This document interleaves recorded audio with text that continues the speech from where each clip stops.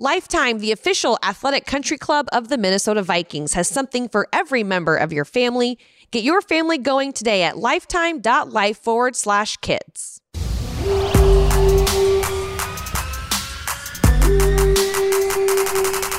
We all kind of expected this to happen, and you try to work together to make it happen. And in this case, obviously the result was Za'Darius Smith being moved. Kevin O'Connell and Josh McDaniels are really close. Josh has been a mentor of Kevin's for a long time, so I expect some fun, a little back and forth lead up in that week. You're listening to the Minnesota Vikings podcast, and it's a lot to talk about this week. It's just the small things that have been happening around here. I've got Gabe Henderson and Jay Nelson with me. Eric Davidson putting the edit together, as always. And guys, right out of the gate, Tuesday morning, Vikings officially announce they've traded Za'Darius Smith. This frees up some cap space. They also received 5th-round picks in 2024 and 2025. Browns get 6th and 7th rounders in 2025. Later on in the show, we have the Athletics' Alec Lewis as our guest to talk a little bit more about it. And his cohort, Jeff Howe, one of the NFL writers over there, gave Cleveland an A grade and Vikings a C grade. How are you feeling about that? I know I work for the Vikings, but that's pretty fair for the caliber of player that Za'Darius Smith is. To only get 2 5th-rounders in return in 2025, that is I don't think that's the biggest win, unless you just wanted to get rid of him. Well, you get the money, some money back. Yeah.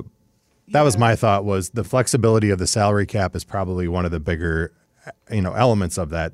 I understand when you look at it on paper and you see the actual individual trade pieces to that you look at it and say you feel like you maybe could have gotten something more. I think the flexibility is the thing that they wanted the most. And the fact that you sent him to Cleveland, he's in the AFC, so you're not necessarily going to have to see him, that often. And kind of, just kind of moving him off the books and getting him out if he was unhappy, just to be able to move on from him. I kind of saw that as more of the win side of it, was just freeing up that salary cap side. Unless there's going to be a major announcing of a signing this week, I just don't see it. I still don't see the long-term win in this. He was unhappy, allegedly. Would it have been a cancer in the locker room, though? Cancer may be a strong word, but a disruption. But I look at it as a business, too, right? Disruption or whatever you want to call it, allegedly. What can we get in return? We're trying to win now. And, Marcus Davenport is a great player, but does that mean Daniil gets that money? We don't know. So, that's my initial thoughts is, he wanted to be out, so he got out. But man, what about next year? Are we getting anything a 3rd rounder next year? So that was my initial thoughts. But I'm not in those meeting rooms, so who's to know if there's a longer play here, or what the other offers were? Maybe this was the best thing. I look at it as if you had a guy like him, the first half of the season last year when he was on a tear, it was great. It just felt it was awesome. He had 9.5 sacks, and you're just sitting there looking at it saying, this is exactly what we wanted. This is what we bought into. Yeah. And then for the second half of the season to only have half a sack and just go, and that's the other thing. You don't know if there were other things behind the scenes, whether, he had medical issues and stuff in the past. You just don't know why he completely fell off a shelf there for that second half. But then there was this, definitive thing that's been, I guess, out in the public, especially on his side, where he was just kind of he was very upset and frustrated with the way things had gone, especially the back half of last season. And for whatever reason, it was more of a thing of I just looked at it as, if you're as strapped as you were salary cap wise, you got a guy here who doesn't want to be here. You can play hardball and try to hold on to him all summer and see if you can get something more. But it's also the leverage side of, if you're a side that's trying to make a trade and everyone knows that's the case, and they know that you need to do something to help yourself out and you're cash strapped, I don't think people are going to be, beating down the door to say, here's everything you want that we're going to give to you. Totally. To me, it was more of a thing of, listen, man, you kind of got to make that decision. And if you do it now, before you really get going with all the mini camps and everything else, you just kind of get that chapter out the door and, kind of move on at this point. So it's a 5th rounder in 2024 and a 5th rounder in 2025. Yes. Yep. But we gave away a 6th and a 7th in 2025. Yes. So I think that's why I'm I think my initial impression when I saw it, I was I think I was was eating a taco. It was Taco Tuesday or something, and I saw it and I'm like, that's it. So that's still my initial impression. I like Jay's point. It was like a seller's market, right? Or no, sorry, it's a buyer's market because like they were really looking to offload that. Clearly, they were shopping it around, and then you have to take the best deal you can get, and a C. It makes sense. Yeah, too. I mean, I could if I got a C on a paper, I'd be that I was like trying to do really well at and didn't know if I could complete. I'd take a C. And I guess, but here's the thing, like, I mean, if your best friend gets an A and you get a C. Well, yeah, if it's something I don't get, like, okay, if we're going to sit down and take a math test, like, let's be honest, like, let's just do basic algebra and I get a C, that's a victory for me. I guess for me, somewhat using that analogy, we think it's a win for Cleveland, but we don't know what his production's going to be. Yeah. We look at this thing too as think about they're going to pay him essentially what he wants. They're looking at it from their standpoint of they're going to try and bookend him. He's not going to be there. But see, that's the thing. Like if you look at this thing long term, he might be done, and we're still reaping draft picks from this thing. So there's going to be ramifications that fall out from this move. We're sitting here now saying we expect him going in there and having 10 sacks next year, plus double digits, and they're going to get everything they want out of him. You're hoping, if you're Cleveland, that he's going to be on the field for the entire season and produce. So for me, it's always the gut reaction thing of, they got an A, we got a C, whatever.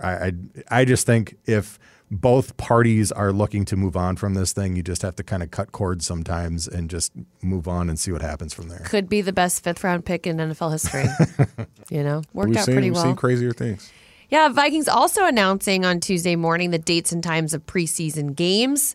TBD to the trip over in Seattle. So that's up in the air for the first one of the year. But for you Vikings fans who love a good home game at US Bank Stadium, 8/19 at 7 o'clock against Tennessee. So August 19th, that's a Saturday. Then the next Saturday, August 26th, is at noon against the Cardinals. And then you got another home game, September 10th, to open up the season. So, it's a nice little home stretch there before we go pretty much almost every other for the rest of the year. Inklings that there could be some joint practices potentially. Obviously, when you have those 2 home games, we do know this staff likes to have joint practices with their preseason opponents. It would be really cool to see either Tennessee or Arizona here. Yeah, that tells me that, I know this doesn't help sell tickets for preseason games, but that tells me that starters will not play in any preseason games this year. Like when you have possibly 2 back-to-back joint practices, a lot of those starters are going to get reps in 2 days of those practices. That Wednesday and Thursday practice, like tickets should be sold out for both of those weeks because you have 2 really good opponents, but at the same time, US Bank gives fans another opportunity to see, some of these young guys play, but still, like it's so good to have that last Saturday noon game because if you are an employee, you get off at 4 p.m. on a Saturday or 5 p.m. on a Saturday and get the rest of your weekend. Sunday? Exactly. And then you get a full week of no game. What? So listen, it's better than it used to be where you would play at Seattle for that final one. They would set the time so they would start at 7 p.m. Pacific time. And then the plane wasn't getting home till 5 in the morning, and everyone was just zombies walking off the plane. But joint practices. Think about last year with San Francisco and how beneficial that felt like that was, just to kind of see somebody else across from you in another team and kind of gauge yourself as to where you were. I mean, last year we saw that pass rush in person during those joint practices, and you started to really realize and understand kind of what they were working with. And I think it's good to get kind of ones versus ones in a situation where, like you were just talking, maybe you don't get that in the game. I think it'll be interesting to see Tennessee and kind of what they're working with. There's a lot of question marks in Tennessee as far as what their offense is going to be, going into the season. Same thing with Arizona. Everyone assumes a guy like Kyler Murray is going to step up here. But again, there's just a lot of question marks on both of those teams. And I think it'd be fun to see our team going against both those squads if we get a chance at that.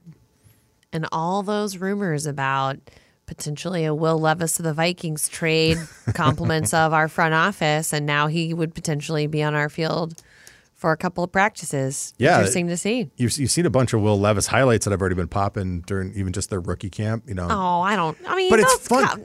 No. It's social media. They're It's doing a social good media. job. You're doing a good But job. it's with fun. The Titans social media game's been 100 lately. Let's That's be the thing. honest. But it's fun because, you see a guy like that, you think it was the kind of Aaron Rodgers-esque drop in the draft.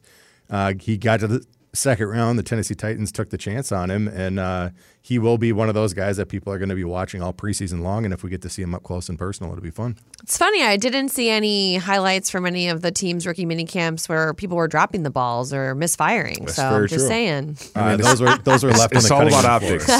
optics. Optics. And I'm sure, never mind, I won't say that. I No, was going to say but- Malik Willis being a former Liberty Flame. No, you there got may be to. an opportunity There for you him go. to get another opportunity elsewhere. So I'm excited about that. I'm happy for Will Levis. I think that's like the best case scenario for him. So he will be surely tested by our defense here if we have joint practices with the Tennessee Titans. For sure. Well, speaking of optics and schedule release and all the fun things, that was obviously quite a Thursday last week when we saw all of the releases of every team's schedule videos, ranging from like a 30-second Cardinals one to like movie productions that are 10 minutes long. I think it was the Colts that may have been 10 minutes. Not going to lie, didn't watch it. I don't have a 10 minutes attention span at all. That's fair. Did you? Well, first of all, let's talk about ours. Yeah. And then maybe we'll get into ones that we thought were pretty cool. I'm sure Gabe can echo this sentiment, but it was pretty cool from our standpoint to actually be thought of to be included in like bits and pieces of it, to have like a moment where you're going to be able to always remember like, hey, I was a part of that. Yeah, especially if this is a Super Bowl winning team. It's Ooh, like, this is even where it better. started. This is Even where it started. better. Started in the studio. Me, PA, Ron Johnson, Tatum Everett. TJ Hawkinson running camera. John Randall in the auditorium. Like that was a really cool production, and being a part of that was really cool. I know there were a lot of, I guess, undertones in there that You I can didn't say see. it. You can say it. Easter eggs. There you go. Easter egg. I didn't know what Easter eggs was until Tatum explained it to me off camera. I was like, Easter eggs? It's not even. That's April. There's like a bunch of jokes in there, right? Like a Christmas time kind of a game, cameos by people. I thought that was the fun little bits. It was, and I mean, not that you guys see this part, but like they took over our facility. Oh, for sure. And so everyone was involved, the players, the coaches, the staff, like everyone was having a great time. And I think it was like a little morale booster. It was really neat. I think the best part that I heard, I know behind the scenes is next on the list, but behind the scenes, the Kirk Cousins throwing the football bit, that was filmed at like 6:45 a.m. Oof. I don't know. Well, I was telling people yesterday, Kirk is he's a Outlook calendar type of guy. Sure. So you have to email his request earlier in the week, and he basically said he has either before 7 or right after practice. And we're like, well, we can't do it after practice. So Before that crew 7. came in at 6:45 and they did it, and it turned out It to worked be out. I mean, you saw the van. Yeah, Randolph the White. Yeah. It was great. I enjoyed the video. It was really cool. And I think after you win, the free agency A+ report card, you should show off your facility. Right. Why Right. not? And it was kind of fun. I think my favorite nugget that I heard after the fact was at the very end of the video, John Randall is hitting golf balls off the top of the Wolf deck. And when they went to go look for the golf balls down below to clean everything up, all of them were kind of placed neatly within the same area. That's how No. good John is at golf. Wow. Is that he was hitting the same swing, and they went down there, and all the golf balls were sitting right next to each other. Dang. So it was Elite. pretty impressive. Elite. And it wasn't even Purple Friday. Exactly. That's impressive. Yeah, well, we guys, we hope that you enjoyed the video as much as we did. But I'm not gonna lie to you, I felt like a kind of a kid on Christmas. I'm a little bit of a content nerd sometimes, and so when those videos came out, I watched probably half of them because again, attention span is very limited. But I probably watched half of the videos. Yeah. I don't know if you guys have any personal favorites. I thought one of the creative ones that was put out there was Jacksonville. So good. It was was pretty pretty good. cool, yeah. With the whole idea of, the league is fixed and it's not, the games aren't real. It's just everything is written by your script writers. I thought that was a funny take on the whole thing. And they had ownership buy-in and everything with it, The too. ownership So was great. it was fun. It was, even with Khan saying, goes down to his mustache was all, drawn love up by that the part. writers. It was perfect. It got funnier as you went on, which Yeah. I think is so important. I mean, the Saints tried to do a script writing one and it didn't hit the same at Sure. all. That's the Saints for you. But They tried. But here's the thing, you know, one of the things that I find interesting is Double doink. you see the ones that are the more organically built versus the full production side of it. And that was actually one of them where you see this giant, long, you know, clever video, and then you get to the very end, and the last 10 seconds is the actual schedule. I think that's what's trending. Yeah, it's it's like- trending towards because okay. there's so many leaks. And no, but I think it's more of we have so much production to do on the front end that once the schedule comes out, we just have to slap it up as a graphic just because that's the fulfillment of the whole thing. From a perspective of having to try and figure that stuff out the day of and be rushed. I mean, that was shot, you know, for sure. on Wednesday before the Thursday release. So that would is the smart way of also not being so stressed out. Exactly right. Yeah. I mean, I think the Panthers did something like that also. Yeah, they did a bunch of sketches. they did a bunch That was a good one. And I know, like, for they did something for the draft where they used Luke Kuechly. And you can tell that that's going to be a continuation of a shoot that they're going to do during the season. But I thought, like, that symphony shoot, that who knows where they got that from. They were going to use that for the actual schedule release, but they didn't. But I thought the Panthers did a good job. But one of my favorite ones was the Falcons. The fact that they teased Quavo's album release with that, I was like, man, that is like really, really cool. The fact that you could, I mean, to have that platform to promote your album with the schedule, I mean, that's like prime time for That's a lifestyle consumers. sports total integration. I mean, they have so much culture there, and the fact that they have the opportunity to tap into that, I was really impressed with how they did that, as well as the Houston Texans. I thought the Texans did a really good job of like tapping into like what their identity is, and not really going too far mainstream, and just being who they were. So those are probably my two favorites. I think the Falcons was the best social media phone one. Yeah. Because there were a couple that were like the IC TikTok, Live. or like the Chiefs were like, it was like players checking in and looking around, like all those kinds of like social media themed ones. Yeah. I thought the Falcons was definitely the best. I'm not going to lie to you though. The one thing that I could not get on board with was this AI robot written stuff. Like I know people really liked the Lions, but I just didn't think it was funny. What about the Chargers? I'm not an anime person, and I'm kind of like, I thought the anime was pretty cool. I mean, the anime looked amazing, but I'm just not. It's just not my jam. Like I have respect for it. It's not the anime to me within that video. You could do anything you wanted stylistically. Yeah. As we just talked about, it is the Easter eggs that is in every single That's one true. of those There things. was a lot of Easter eggs. That is incredible. That I went through, I had people that said, wait, you didn't The US actually Bank type one? this out. And I said, oh, absolutely I did.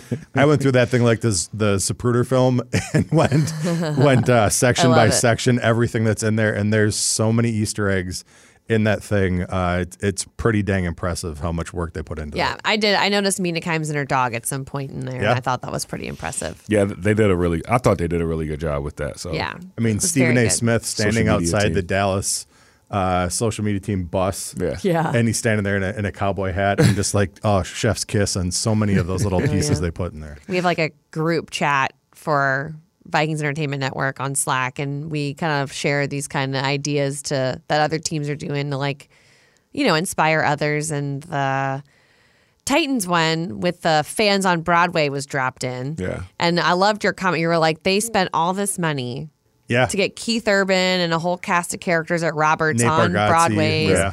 And then the thing that just absolutely killed and stole the entire schedule release show from everyone's production values was a man on the street Yeah.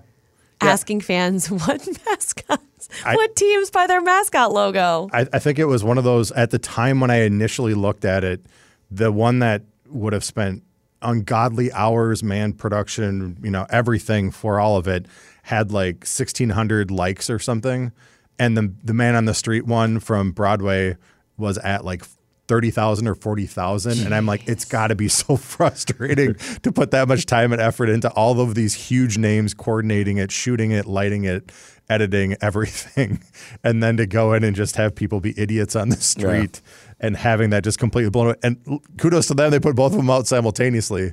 But it was just crazy to me that production-wise, the amount of time and effort they put into it, and it just got absolutely obliterated. I'm by wondering if it idiots on was the street. supposed to be like a TikTok release. Like, you know how we had the Kirk Cousins and Andrew DePaula and Nick Mullins kids do a kid release, which was also adorable. If you haven't seen that on TikTok, you should go. That was like our TikTok release. I'm wondering if that was supposed to be the TikTok release, Probably. and then it just literally ended up on having like Mainstream. millions and millions of views. Oh my God. I feel like it talking about tapping into your culture, the Tennessee You can't Titans do that tap into anywhere their else. culture. And like that's why I appreciated that so much. Like, I mean, you love big productions and whatnot, but it's like, who are we? Like, what are we doing? And like the fact that you can do that and like make it brilliant. There's two places you could have done that. I know. It was so well done. It would have been Broadway and Las Vegas Boulevard. Those are the only two places you'd have been able to do that. Here's my thing. I think you could do it on Bourbon Street at the right time. True. But here's my thing with Las Vegas Boulevard. I went there during the draft, and I tried to do Man on the Street, and I was asking some Minnesota questions, and nobody really played along. Maybe the logos would be better. But I have to say kudos to the Titans because even just the way that the sequence in which they edited it all together really just sang. Like having the girl at the beginning drop an F-bomb and then having the explanation, like having the reactions and then showing the logo of what they're talking about. Because if you did it the opposite way, it's just not the same effect. Yeah. And so the reveal was always just like St. Louis Saints, and it's just ridiculous. And I'm just wondering if these people knew, like, you have to ask them if they're okay to be on it. They I say think they yes, got to sign but a waiver or something. You got to give permission to be used for that. maybe they've seen it. I don't know, but like the one girl who called them the Red Stallions. Yes. The Falcons just like tweeted out her photo and said the Red Stallions have got to go. So I'm thinking like this girl just goes out to Broadway one day in a black tank top, just minding her own business, and then now she's like an internet sensation. Hats off to Atlanta for being willing to do that too. I love that. You know, just that was the thing that was fun about it too. It just felt like everyone played along with it, and I think all the news outlets and everybody picked up on it as well. It was a lot of fun. So Atlanta, Florida Dolphins. That was a good one too. I like the 49ers, 69ers stars. I'm like, what? The Texans. Man. People. Yeah. I mean, there were times when they were like saying things where I was like, oh, they got this. They totally got this. And then it's like Cowboys, Colts. Yeah. The other one was that doesn't exist, and it was the Jaguars. Which is great for them because it's their obviously AFC rivals. So I love that. Well, we're going to bring in Alec Lewis in just a second. But before we do, I know we talk about this with him, so I wanted to get your opinions on this as well. There was a tweet coming out recently, top 10 offenses in the NFL post-draft. Yeah. Missing on the milk carton are the Minnesota Vikings. And I'm just wondering, why do we think they were left off? Why these offenses are better? Like the Chargers are up there, and I get the Chargers are good. I still feel like people don't trust Kirk Cousins. Yeah. And that's like the main reason because you see the weapons, but I feel like experts look at it and say, well, Kirk, you just don't trust him in crunch time. And in a league of what have you done for me lately, Kirk's last play as a Minnesota Viking last year was check down to TJ Hawkinson. So the weapons are there, but not much has changed. I guess people just don't trust Kirk yet. So if there's anything on this that would put them in the top 10, I think it's also part of the reason why we have 5 primetime games so far in the schedule. Yeah. You have a guy who was a offensive player of the year. You have a guy who is potentially face of the league coming up here in different facets. And I think it blows my mind to think that we added a guy in Jordan Addison. You have a TJ Hawkinson, and you have basically what a lot of people are consensus at least number 2 in the NFC quarterback wise. And you're telling me that Brock Purdy potentially coming back from injury is going to have a better offense than the Vikings. Yeah, to me, it just you look at who's on here: Philly, Dallas, San Francisco, and Detroit. Those are your NFC representatives.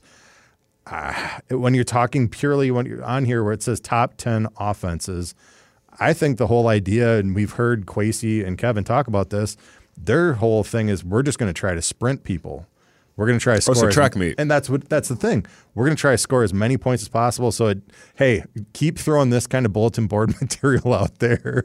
There's going to be a lot of people upset in that locker room. And that's the thing. Like, you think about it, they don't mind being doubted. They were doubted last year. And even if you win the championship, you don't have much turnover on offense, you're still being doubted. I don't think they mind being in that position. Yeah, I mean, the best position to be in is underrated. I'd much rather be underrated and overpaid than overrated and underpaid. So Ooh, there we go. Well, on that note, someone who is not overrated and probably underpaid, we'll see. He should make the big bucks is what we are going to say here. Is Alec Lukes, and we'll bring him into the podcast now. And now joining us on the Minnesota Vikings podcast, The Athletic's Alec Lewis, who has been feverishly busy writing about rookie minicamp, about the trade today, about schedule release. There's just been a lot going on after a little bit more of a quieter offseason. Alec, how's it going? It's great. Thank you guys for having me. I'm happy to be here. I enjoyed being out there for rookie minicamp. It was like pretty perfect weather, like 65 degrees. I guess it could have been sunny, but I enjoyed being out there. That was the moral of it. What stood out to you about rookie minicamp? I mean, there were two things. One, Kevin O'Connell really, the amount of emphasis he put on, like, how serious they were taking it. It wasn't like an overly serious thing, but it was mostly like, we've talked so much about player development and how important we feel that is. And when I say we, like, that was him talking about both he and Kwesi Adofo-Mensah and really just the entire team's, like, executive group. And I think when you're introducing new rookies, like, that is a period at which you can really capitalize on the player development. So that was one of them. And the other was just, I mean, really like how fluid Jordan Addison looked. I mean, I know that's pretty basic, but the way I described it in the story I wrote after rookie minicamp was like, when you're young or when you go to like your nephew's like youth sporting event, like you can kind of just tell pretty quickly, like the kid who's like really athletic and fluid and just natural, and that is just how Jordan Addison looked among guys who are competing and trying out for an NFL spot. So those were to me the two takeaways that I exited with. Yeah, I think if you were out there, it's hard to tell and gather a ton of info because they are working on so many fundamentals. It's drills at the end of the day. There's no contact. There's none of that you can really start kind of evaluating players. And again, these guys are like just out of college, so they're just trying to like catch them up to the NFL. But I know that, there's been some hype around a couple of undrafted free agents, especially the linebackers that you also wrote about. One of them, what sticks out to you about Andre Carter II, who's an exciting outside linebacking prospect? Yeah, he's huge. That's Yes. The first thing that sticks out. Just walking, after Kevin O'Connell's press conference the day that we were out there for rookie minicamp, Andre Carter was just walking around, and I don't know. Like, I was like, who is that gigantic athlete who he doesn't look like, he looks kind of like a basketball player. I think that's also how I thought about it. And I think in some ways that speaks to the development that the Vikings are hoping to see with him, and that he does need to get a little bigger. He does need to get a little stronger to be able to impact games on the edge in the NFL. But I know the team really prioritized him, and I think they were really happy that they were able to add him to their undrafted free agent group. I mean, the other guy that I think is really interesting and is Ivan Pace Jr. He played at Cincinnati. Kevin O'Connell said, like, you watch his film, he's one of the best linebackers on tape in this entire draft, and the fact that the Vikings could add him in the undrafted portion was really interesting. So those two guys and just their athleticism, I think some of their production in college, both guys put up really good numbers at times in college, and I think they're two guys that Vikings fans should probably just keep an eye on as this entire summer and fall does develop. As the spring and summer and fall develops, are there any storylines that you're focused on now that rookie minicamp is out the way and some of those guys? Well, I guess a lot of the rookies that have been signed are now with some of those veterans. Yeah, I mean, the things for me that I'm looking at are Danielle Hunter and his contract situation. I mean, he's only, I believe, due to make around $5.5 million of base salary, so that's something that I'm thinking about. The other thing is the Justin Jefferson extension and the potential of that. But I mean, both of those are kind of obvious talking points. And for me, I maybe this is boring or this people can scream at me for it, but I think the Kirk Cousins year two and Kevin O'Connell's offense and the comfort there and just Kirk in general He's just always been fascinating to me, and I think the more I've been around him up close, the more I don't know, just think some of the things that he has to navigate on a weekly basis and how he has been able to do that. It's just always going to probably pique my interest. So how he handles this year and leading into this fall, I think is something I'm really looking forward to just watching, observing, and trying to learn about, really. Yeah, we were just talking about a tweet that came out ranking, now it's not like, we're not like saying this is, the holy grail of all tweets, but like top 10 offenses post NFL draft. And the Vikings were not in it. They were not in the top 10. The disrespect. I mean, I disagree. Maybe call me a homer. That's totally fine. But after what you just said about, watching Kirk and growing in Kevin O'Connell's offense and not really losing too many names from the previous season where they were a top 10 offense, except for maybe Adam Thielen. I mean, what are your thoughts, Alec? Would you defend them as a top 10 offense? Yeah, I think I would. And my reasoning is I mean, obviously I could send that person a Justin Jefferson highlight tape and that would probably help. But my reasoning would actually probably be about the offensive line, kind of its second year of all five guys who started last season being together, working with Chris Cooper, the offensive line coach. I really, like, Garrett Bradbury and Brian O'Neill both talked probably in the last month about just the importance of the continuity within that room, but also the importance of continuity with Coach Chris Cooper, who they both raved about. And so I think it's a little bit of an underrated and probably just not like the sexiest, like, conversation point to talk about the offensive line's continuity, but I think it really matters. And when you have that and you have guys who believe in kind of the trajectory of the offensive line room alongside all the weapons that the team obviously has and a coach who is on the forefront of offensive football, I think you have a recipe for what I believe is going to be a top 10 offense. Well, it's good to have the offensive line back, right? Because that's where it starts. But if you move to the defensive line or outside linebackers, you have a story on The Athletic right now that is titled Vikings Trade Za'Darius Smith, Why Minnesota Moved from the Pro Bowl Pass Rusher. Can you explain that a little bit, why he's not in purple again this year? Yeah, I mean, I think a lot of it comes down to money and what Za'Darius Smith's hopes were. I mean, he signed initially with the Vikings a 3-year deal that was kind of backloaded, but nothing in the back was guaranteed. And so after he produced the way he perceived he did, which, I mean, he did record 10 sacks last year, and his pressure rate specifically through the first 10 weeks of the year was elite. I think he believed he deserved a certain amount of money. The Vikings, they've been cap constrained the entire offseason. They look at Za'Darius Smith and there's no doubt that he is aging, and he navigated multiple injuries and has over the years. And so I think they just didn't want to rip up his contract and re-up there. And especially after they signed Marcus Davenport as another edge rusher alongside Danielle Hunter, I think we all kind of expected this to happen. But I think, as in most cases, this is a business, and two sides want two different wants, and you try to work together to make it happen. And in this case, obviously the result was Za'Darius Smith being moved.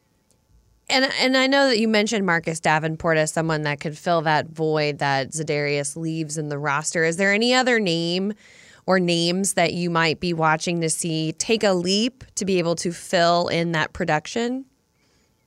Yeah, there's no doubt. I mean, and they're kind of going to have to. Guys like Patrick Jones and guys like DJ Wanham, who we saw last year and have seen over the years in spurts. Like, I go back to last training camp. I believe Mike Smith, the Vikings pass rush specialist, talked about Patrick Jones as a guy who he's like, look, we really he's got one of the best get-offs in terms of rushing the passer on our roster and in our room. And I think the Vikings are going to need to see that from a guy like him. I mean, of the two guys, Patrick Jones to me was the one who flashed maybe a little bit more. So I thought he was really good at times, kind of operating behind Za'Darius and Danielle. So I'm looking forward to see him. And I also think, like Marcus Davenport, we talked about, but I think the upside exists to be a little bit higher of what we've seen in the past. Now he's got to stay healthy, and I think the Vikings are going to have to put him in situations where he can thrive. But I think it's possible that he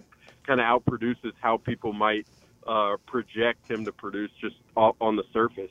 Okay, Alec, we prepared you for this, so you knew that you were walking into this. But we are going to kind of go through the schedule game by game. You can say win or loss. If you want to say something a little extra, we'd love to hear it. I know already, let me preface this, that there was an article in The Athletic where you chose that Philly game, the Thursday Night Football, 4 days after the opener, as the must-watch game. So before we get to each one, why did you single that one out? I think just because I thought about last year's Philly game and how it was the same week. It was in prime time, and it just, I don't know, to me it really it set the stage for the season. It made people think pretty critically about what the team could be, and so I think that's why I chose it. I also just think the Vikings are going to be pretty motivated, given what happened last year, to go in there and kind of flip the result. It's not going to be easy. In fact, it's probably going to be extremely difficult, but that's why I chose that one. Outside of playing Green Bay, is there a better team to play week 1 at home than the Tampa Baker Mayfields? Yeah, that's phenomenal. I'm probably not, to be honest with you. I mean, I do think they have some interesting pieces, and Mike Evans and Chris Godwin are going to test the cornerback depth from the very beginning. But those guys have to be thrown the football. That's very true. Yeah, that's why I think you're probably right there, Gabe. So is that a W? Dub? Yes. All right. What about Philly then? Right after. I'm going to project a loss. It's kind of, I'm going chalk, but I don't have a ton of analysis. Philly is just such a talented team and stacked, really. So, well, 16-1 is still intact. So, LA Chargers up next. I went through this in my head, and I know you guys are looking for rapid fire, but that doesn't really work with me. I'm going to say they win that game. Okay, that was rapid fire. Come on now.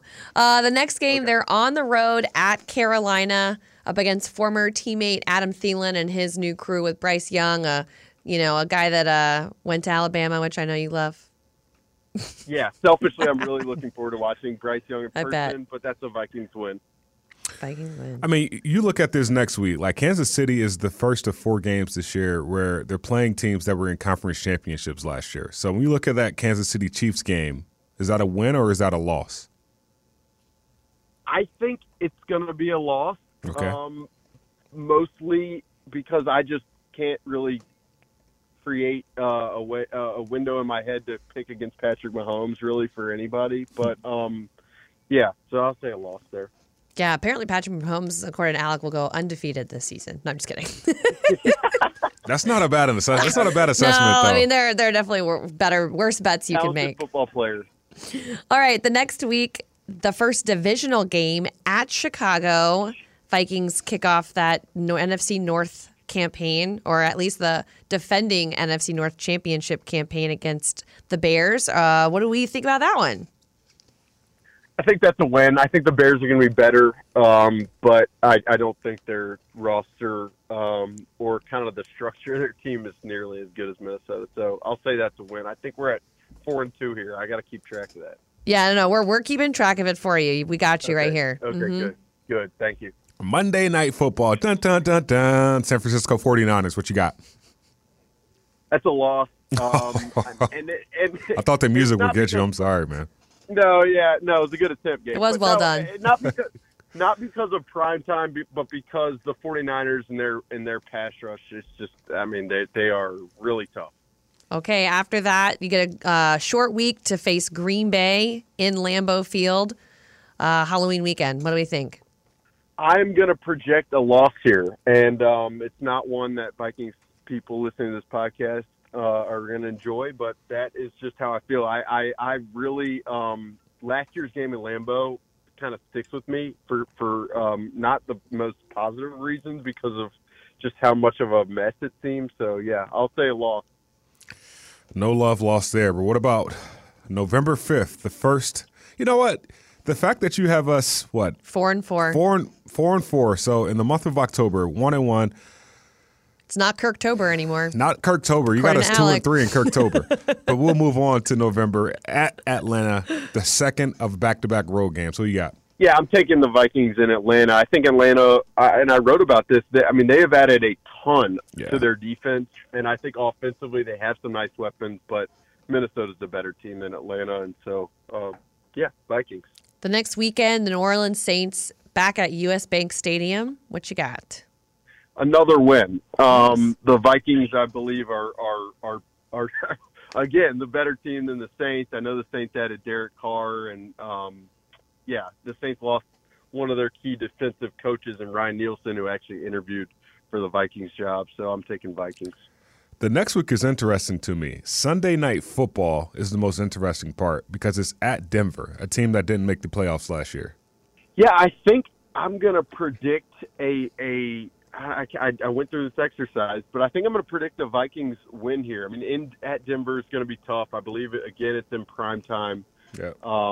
But I don't. As much as I respect Sean Payton and I think they'll be better, I'm not totally sure. So I'll take the Vikings. Is Sean Payton dangerous enough? I'm just kidding. I like to play on words. Thank you so I much. like to play on words. Yeah, it was a deep cut. No, it really wasn't. A 3-game win streak now for you, Alec, heading into a Monday night football game at home against the Bears the week before the bye. What do you think of this one? Yeah, I think the Vikings are going to beat the Bears at home, and I think that'll be a pretty fun atmosphere Monday night against the Bears. If the Vikings are do what they're supposed to do, it should be a pretty fun one. Yeah, especially right before the bye, which means Vikings fans can head to Vegas early before the December 10th game against the Raiders. So who you got that week? I've got a great trip for everybody who's going out there. But I'm going to take the Vikings. I think I'm really I'm adapting my picks in terms of positivity compared to how I went through the exercise. But that should be fun because Kevin O'Connell and Josh McDaniels are really close. Josh has been a mentor of Kevin's for a long time. So I expect some fun little back and forth lead up in that week. On the home stretch here, a road game after that. So back-to-back at Cincinnati. We're not sure day or time. Going in to play Joe Burrow and Jamar Chase connection. What's that one? Yeah. The winning streak ends in Cincinnati. I just think they're so talented and really well coached. So, I'm going to take Cincinnati there. Well, in back-to-back years, we've played on Christmas Eve. So this year is against the Detroit Lions, a team that's favored to possibly be in a Super Bowl. You got the Vikings winning or losing that game? I think when I first went through by myself, I think I had the Vikings winning, but I think I'm going to I might take the Lions here. I think I'm going to flip it. I'm very back and forth on the Vikings-Lions this year. I will tell you, Brian Flores has given Jared Goff so much trouble in the past.